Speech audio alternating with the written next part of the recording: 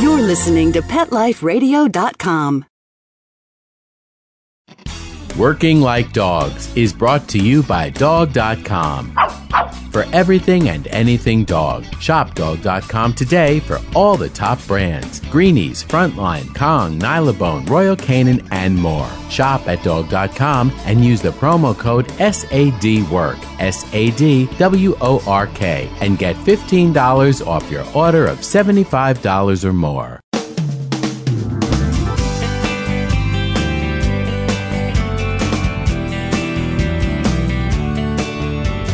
Hello and welcome to Working Like Dogs on Pet Life Radio. Thank you for joining us today.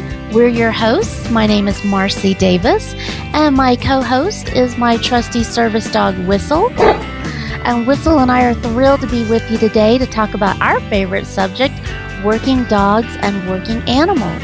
And today our guest is Karen Fortier, and Karen is the author of Sled Dogs of Denali National Park, and she served as the official kennel manager at Denali National Park and as a park ranger for 10 years.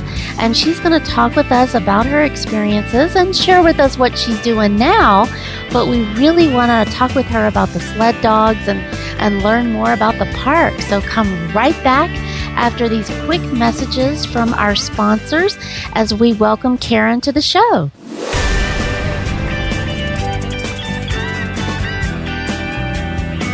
We'll be right back, right after these messages. Stay tuned.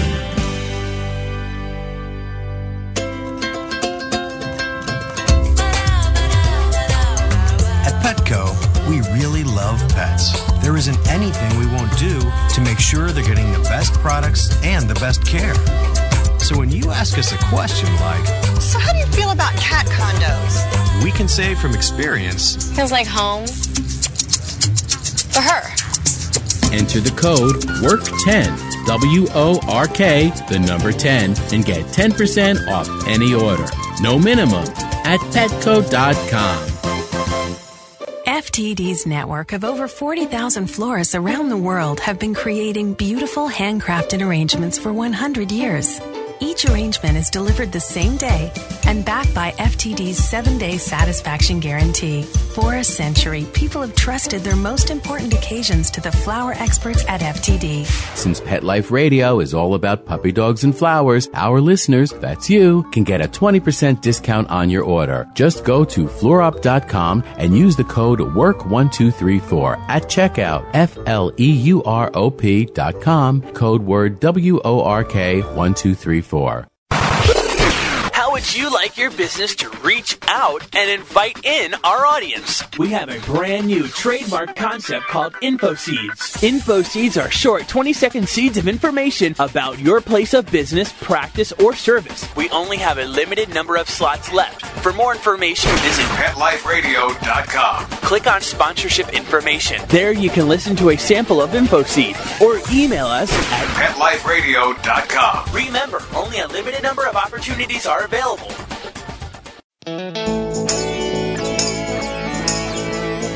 Got questions about your hound's health? Need the facts on Fido's fitness or food?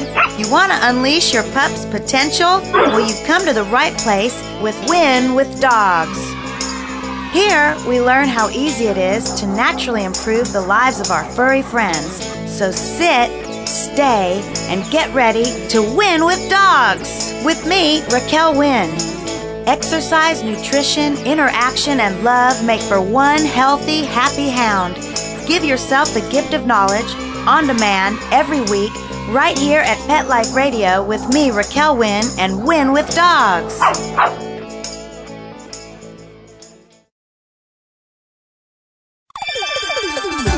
Let's Talk Pets on PetLifeRadio.com.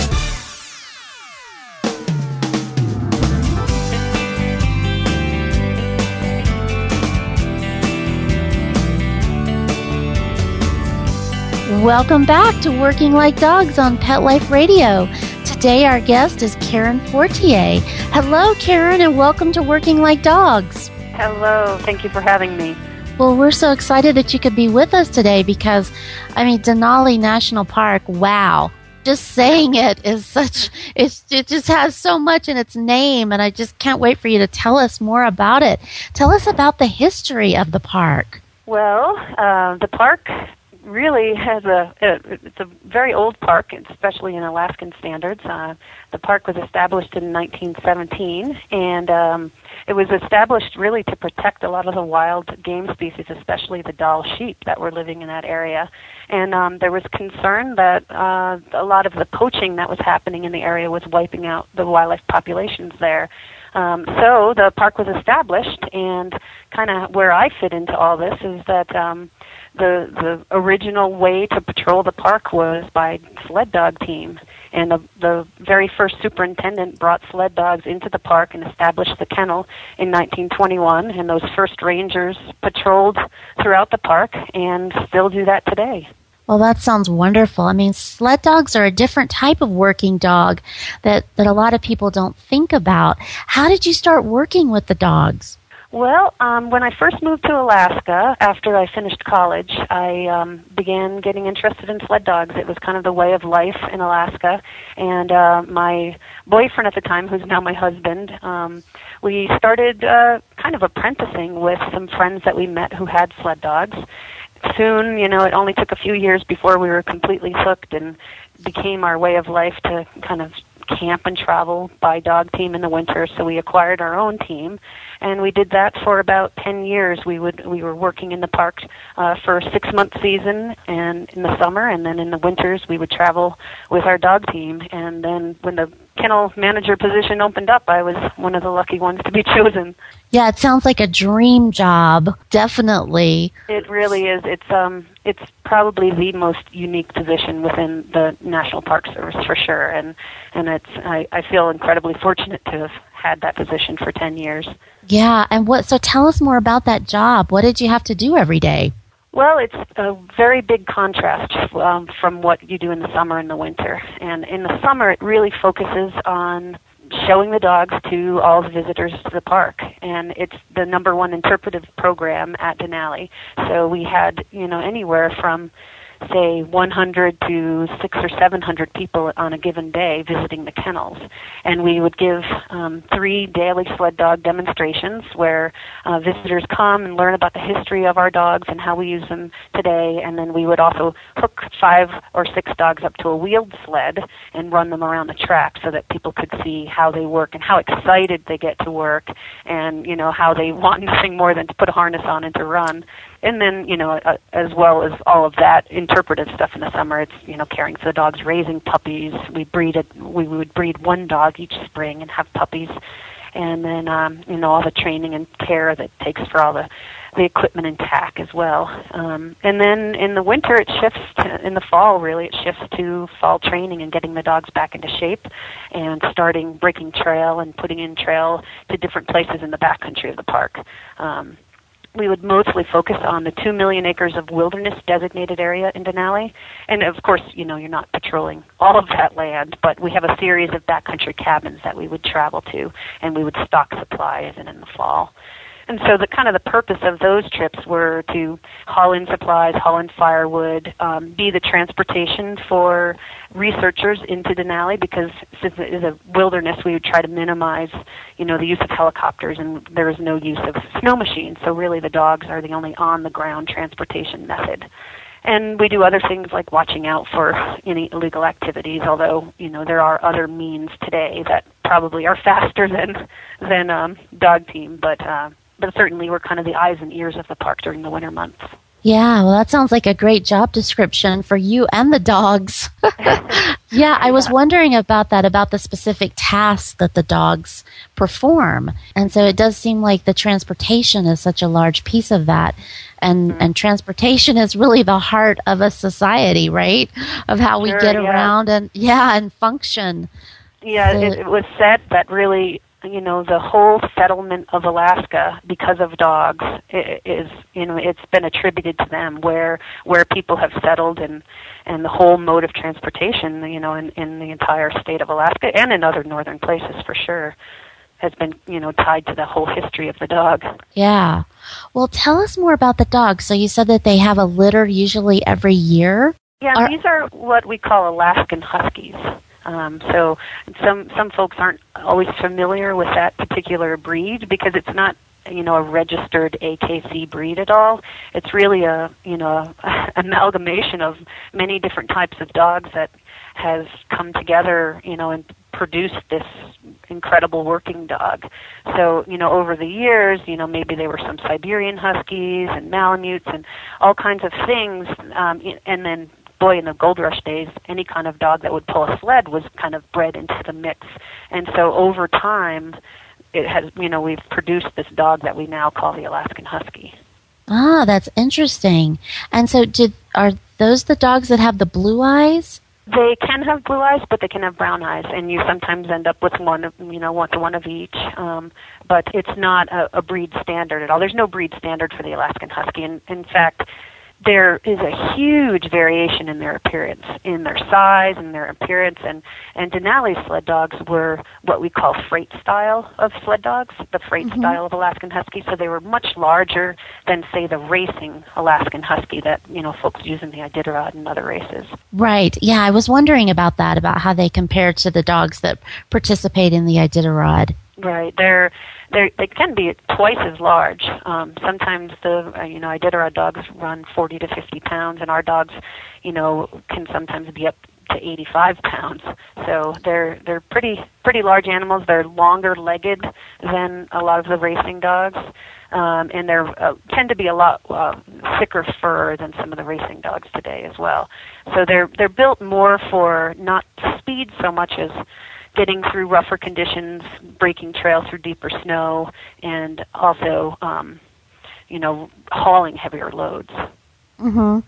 And tell us, what do you mean by breaking trail? That means, like, racing dogs are often running on an established trail, like, say, a snow machine or some kind of groomer has run over it. In fact, even all the races, there'll be trail breakers out ahead of those dogs. So mostly you're trying to run from point A to point B as fast as you can. In Denali, since, we're not using snow machines or anything else, the dogs are setting their own trail. So you're just guiding them by voice commands to where you want them to go. So, at times that can mean you're out in front on snowshoes, breaking the trail for them, setting a trail, packing down a trail for them. Other times, if it's not too deep for them, they can actually, make their way through the snow and, put a trail in. Ooh, that must be exhilarating. I mean, just the thought of being out in the snow and the crisp air with those amazing animals. Wow. Yeah, it was always just incredible to make it, to your destination on a particular day because you never knew what you were really going to find out there. Yeah, and there aren't many experiences like that left, I can imagine, being out in the true wilderness and really working with your dog for survival, really. It's very true. I mean, and it definitely is a codependent relationship there because they are definitely depending on you to take care of them and make sure their feet are staying in good condition and putting booties on when necessary and feeding them and making sure they're well hydrated and all that. And then you're completely depending on them to, not go chasing off after a herd of caribou or not, That's right. not going too close to a hole in the river ice or, things like that. So it's definitely a lot of trust that needs to develop between you and your dogs. Yeah. And so how many dogs are usually at the kennel? 30 dogs is typically what we always had there, and that's enough for 3 teams worth. We would generally run anywhere from 8 to 10 dogs per team. So, with pups and stuff, sometimes they're running loose alongside the team to get, some experience with the different conditions and also to, just build up their endurance and stamina. Mm-hmm. And do all the puppies that are born there, do they all become the working dogs, or how do you discern if it's a good fit for the puppies, or do they just automatically, instinctually, that's their role in life? Yeah, they would. We could keep them all, but it depends on the litter size, and we try to always maintain right around 30 dogs, so it depends on kind of how many dogs are retiring in a given year, because we usually retire them when they're about 9 years old or so. We put them up for adoption, and usually local folks in the community adopt them. They're so friendly, and these are probably the most friendly sled dogs that you ever met because they're around hundreds and hundreds of people and getting pet all day long. So everybody wants to adopt these guys when they do retire. But we usually keep 3, 4, sometimes as many as 5 in a given year. And it depends on kind of what the male-female ratio is too. Sometimes we might want some bigger dogs. Sometimes we want more females so that we can potentially have some to breed in the future. So it kind of, it's a bunch of different factors that play into how many we keep.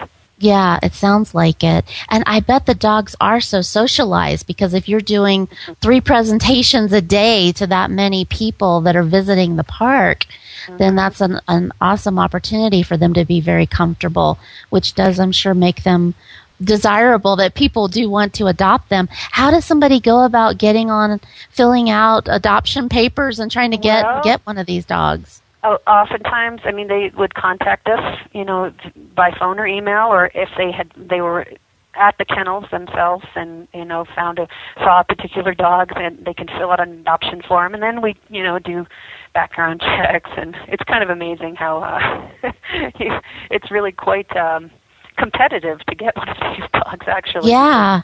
As it should be, yeah. Right. And we would prefer that they stay in Alaska just because they're so well suited for that climate. We certainly would never place them with a family that lived in a warmer climate. But we have, they have gone to other, northern climates like Montana or New England, Maine, a few places like that. So yeah, I think I was reading about one that went to Minnesota. Yeah, right. Yeah. So, do you have a waiting list then for that people sign up for? We do. And sometimes, what sometimes happens is the park staff will become attached to them. Folks that work there that help us walk them in the summer. We have a dog walking program in the summertime so that they can get out in the evenings and get a little exercise when it is not so warm for them in the summer. So they will often become attached to them and want to adopt them when they retire. And so often they'll be the ones to be first chosen. To be in line first, yes. Right. Yep, I can surely understand that. Yes, they've already bonded with them, I'm sure. Exactly, yeah. Yeah. And it's a much easier transition for the dog as well. Yeah. Oh, that's great. Well, we are going to take just a quick break and hear some important messages from our sponsors. And we're going to come back and keep visiting with Karen Fortier. So please come right back.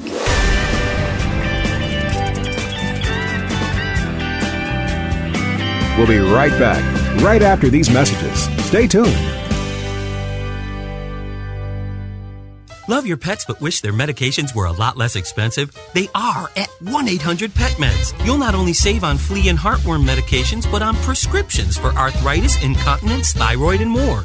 And you get fast service, free shipping, and a 100% satisfaction guarantee. Plus, our licensed pharmacists ensure accuracy, monitor drug interaction, and more. See why over 5 million people have trusted their pet's health to 1-800-PET-MEDS, America's largest pet pharmacy. Call now or order online. Go to petmeds.com/work, WORK, to get 10% off any order and free shipping on orders of $39 or more at petmeds.com. There's a movement afoot, ShoeBuy.com. Join the millions of people who shop ShoeBuy.com's over 400 brands and 500,000 products. Order now and get free shipping and free return shipping. ShoeBuy.com, the world's greatest shoe store. Walk your dog in style and comfort. Enter the code WORKING, WORKING, at checkout and get a 10% discount plus free shipping at ShoeBuy.com. How would you like your business to reach out and invite in our audience? We have a brand new trademark concept called InfoSeeds. InfoSeeds are short 20-second seeds of information about your place of business, practice, or service. Is the best, most cost-effective way to invite us in. We only have a limited number of slots left. For more information, visit the website PetLifeRadio.com. Click on sponsorship information. There you can listen to a sample of InfoSeed. Remember, only a limited number of opportunities are available. Hello! I'm Deborah Wolf, and I'm inviting you to my animal party on Pet Life Radio. My pet experts will be coming to the party to answer your pet questions, and they'll also be sharing their favorite stories and messages with us, but I'll be asking them some tough questions. We'll get their opinions on the hot button topics like the pit bull ban, pet food, vaccines, religion, politics, and animals, cat tick clawing, and the latest news. Whatever's turning the animal world on its head, we'll be talking about at the animal party. This party's got bite. Every week on demand, only on PetLifeRadio.com. Let's talk pets. Let's talk pets On Pet Life Radio. Pet Life Radio. PetLifeRadio.com.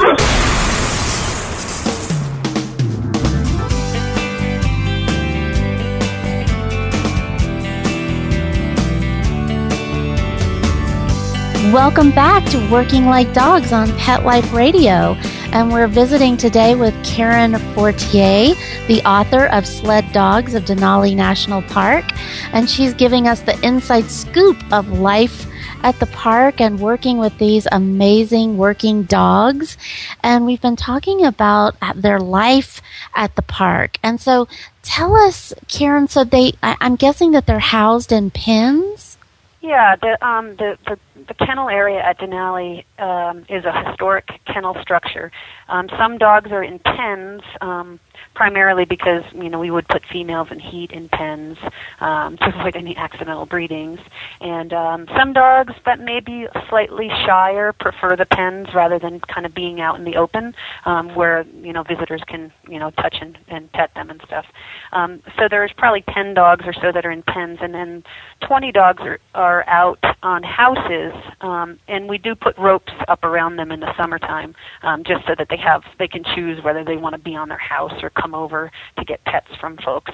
But they all have a historic log doghouse, and it's very fitting with Alaska. They have a log doghouse with a flat roof because dogs typically like to get up on their roofs to have a flat, dry, warm place to lay around on. So they have kind of a plywood roof to their house. So they get up there, and then they have sort of their own little area to be in. Oh, that's so cute. and how often are they fed? Are they fed twice a day or once a day? Once a day in the summer. They have a big water bowl that's available to them also, throughout the day, and then in the evening around 4:00 in the afternoon they get fed in the summer. And then in the winter, we feed them twice a day. Their food is definitely increased during the wintertime because of all the extra calorie consumption. So they're fed in the morning mostly with a brothy meal so that their food is mixed with quite a bit of water so that they stay well hydrated. They don't have any free access to water really in the winter because their water bowls would freeze solid. So we make sure we bait their food with a lot of water. And then they also, in addition to their 2 meals a day, they get fat snacks. So kind of as a extra calorie snack, they get, poultry fat or beef fat globs that is kind of frozen in these buckets, and we just give them a ball of that as a snack. Oh, yummy. I'm sure to them it's very yummy. Yeah. Yeah, they love it. Yeah. Do you give them other supplements? We do. There's different supplements that you can provide. There's a lot of mushers who race will, feed different meat and fish supplements because we can't store those at the backcountry cabins because we stock those in the fall, and that stuff would rot by the time we got out there. Right. If it wouldn't be frozen in the fall part of the year. We strictly feed a very high grade food it's probably about 3 times as high in protein and fats than sort of your typical grocery store brands of dog foods. Yeah. Well, I'm sure they need all they can get to be in that environment. They're probably getting about 3,000 to 5,000 calories a day. Wow. Well, and so how many staff did you have working with you? Were they paid staff? Were they volunteers? It's definitely a mix, but Denali really depends a lot on volunteer staff. We've never, had enough staff to really support the entire kennels operation. So, all of the dog walkers in the summer, we had anywhere from 30 to 60 dog walkers. There'd be 1 to 2 people per dog. They were all volunteers. In the summer, it would be myself and usually 2 paid staff and then 2 student conservation interns. So the SCA is a big supporter of the organization at most national parks, but we've always had paid interns at the kennels in the summer. And then in the winter months, it was myself and then 2 volunteers who helped to run all the patrols. They were provided, free housing and food on the trail and everything, but they would volunteer basically for an 8-month season just because to get the experience and to live that kind of amazing life for a winter. Yeah. And how do people get those volunteer opportunities? How can you apply for that? Well, anybody could apply. We would usually announce the position in the spring or early summer, and oftentimes it would be park staff, like seasonal park rangers that wanted to stay on in the winter. Maybe they were helping out with the summer sled dog demonstrations, and maybe they wanted to stay to see what it was like to run the dogs in the wintertime. Sometimes they might be like backcountry staff or other seasonal folks that just wanted to get that experience. Yeah, I was wondering about that and wondering about when the public gets to interact with the dogs, how much interaction do they really get? Can they help with any of walking the dogs, the visitors that come, or is it more they have to be more of the consistent trained volunteers? Yeah, for the dog walking, we really try to have that only be folks that can sign up for the entire summer and establish that relationship. We take them through, sort of a little mini training regime when they sign up to be a dog walker, and it's anything from how to handle your dog if you were to run into a moose. They are on a leash when you're walking them, but still, there's wildlife all along the park road when you're taking them for walks, and you could see wolves, you could see caribou, moose, porcupines, which could be interesting. And so you really need to know how to handle your dog well. And so there's just kind of just different rules that people need to know, and you really need that trust and relationship that develops between you and your dog. So we like to not have it change hands, that often. But when visitors come, oftentimes, if they come at feeding time, they can help us feed the dogs. They can actually, go up and pet and scratch and kind of play around with the dogs when they're there. So it's really, they are the friendliest sled dogs anywhere, and that's kind of my unbiased opinion, but it's really quite true. I mean, I think that's one thing that strikes the visitor most when they see these dogs is, I had no idea they were going to be this friendly. I mean, they'll roll over on their backs and get their belly scratched all day long. And, they're working the crowd. Yeah. They do. They have it down. Oh, that's so great. Yeah. Well, tell us about your book, Sled Dogs of Denali National Park. How did you decide to write that from a park ranger to an author? Well, when I first was hired on, there was a publication that was written by the original kennel manager. Her name was Sandy Kogel, and she actually just passed away recently. She was an incredible woman, but she wrote the first. It was called The Sled Dogs of Denali, and it was. It had no color photos, and it was a very small, maybe 10-page kind of a write-up about the dogs, more of like a pamphlet-type book. And there was some interest by the Alaska Natural History Association, who runs the bookstore at Denali, to kind of expand on that and have, much more photos. And they had hired, the previous winter from when I started, they had hired a professional photographer to go out on some patrols and take some photos. His name was Kenan Ward. And so the idea had gotten started a little bit. So when I was hired, they approached me and asked if I'd be interested in writing the book. And so after about a year of working there, I started on writing it, and I had some great editors and I think a fairly decent first attempt at a book. Yeah, well, another great task in your job description. I mean, what a wonderful opportunity for you. Yeah, it was. It was really a great opportunity, and I kind of did it as part of my job. So, I'm obviously not collecting any royalties on it or anything like that. So it was, as, part of my duties. So, yeah, it was a really neat thing to be able to focus on that as well. So I definitely was busy those first few years. Yeah, well, that's definitely another big piece of the history of the dogs in the park. I think you really contributed to that with the book, which is really awesome. Yeah, I'm glad that they have that. There's a video as well that was made with a former kennel manager as well, so a lot of folks can, purchase that and kind of see, firsthand what that's like. And they did an incredible job with a new video that's shown at the visitor center at Denali, and it has quite a bit of dog footage as well.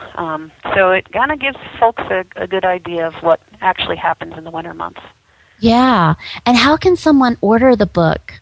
They can go through the, actually it's not Alaska Natural History Association, it's now the Alaska Geographic. So if you, I think it's alaskageographic.org. Okay. You can order the books through there, and I think they can actually even order them on Amazon.com or other booksellers. Okay. Well, we'll definitely have that information up on our website for our listeners because it is a beautiful book, and I'm looking forward to getting a copy of it myself. It looks wonderful. And so I have to ask you, Karen, if someone's planning a trip to the park, what's a good time of year to go, and how would you recommend that they do that? Well, I guess it depends on what they're looking for. If they really want to go and get out into the park and maybe, do a little backpacking or get out and, take a bus trip and see the wildlife, then certainly I would say in June is one of the prettiest months, and also in August when the leaves are really turning. Probably by mid-August is when fall is in Denali.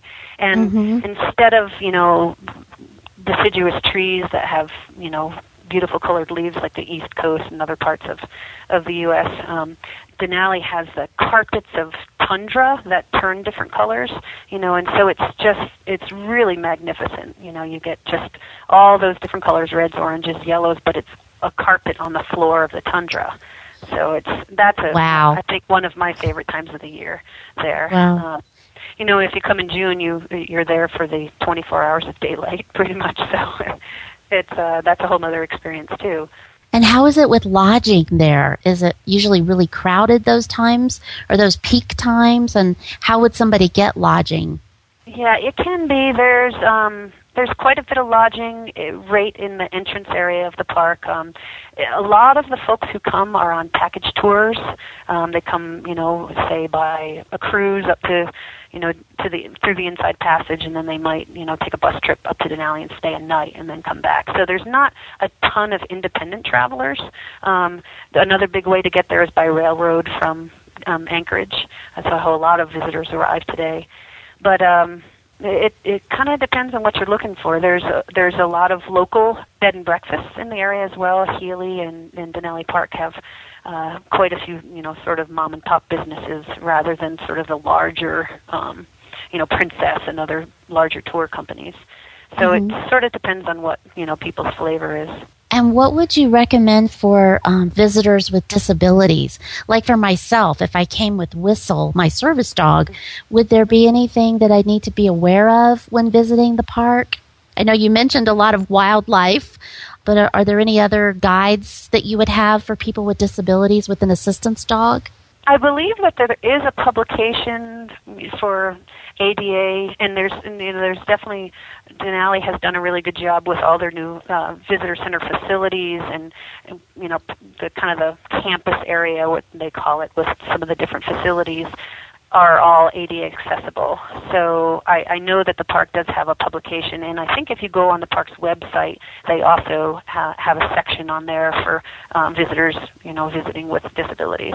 So there definitely are good accommodations, and the buses that do go out in the park, there are wheelchair accessible buses that travel out there. So it's definitely not a place that some folks with disabilities could get out in the backcountry very easily, but there are definitely facilities in the front country areas that make it, comfortable for folks. Yeah, so you definitely get to have the experience. Mm-hmm. Yeah, that's wonderful. We went to Yellowstone last year and were able to spend a week, and it was just such a wonderful experience. Mm-hmm. And one of the things that my husband and I have on our bucket list is to get to as many of the national parks as we can. So we definitely, Denali is up at the top of that list of getting to, because it just looks like such a tremendous, unique place that has so much to offer. Yeah. It's just such a huge expanse of, intact wilderness. It's just, there's not many places like that left in the world. Yeah, I know. And then to see the working dogs there, I mean, that's just such an added bonus. And there are some visitors that come there specifically for that, because they, what I would always ask, if I gave a sled dog demonstration is how many of you knew about the dogs before you came to Denali? And I would say the majority didn't, but there were always 10 or 15 folks that would raise their hands and would, tell me later that the reason they came to Denali was they wanted to meet our sled dogs. Yeah, well, hopefully my husband and I will be raising our hands at the next presentation. That would be great. Yeah, because it definitely seems like a wonderful place that everybody should try and get to. Yep, it sure is. Yeah, well, thank you so much for being with us today. It's been such a pleasure visiting with you and learning about the dogs and the park. And we hope that our listeners will get online and get a copy of the book. And again, that website is alaskageographic.org.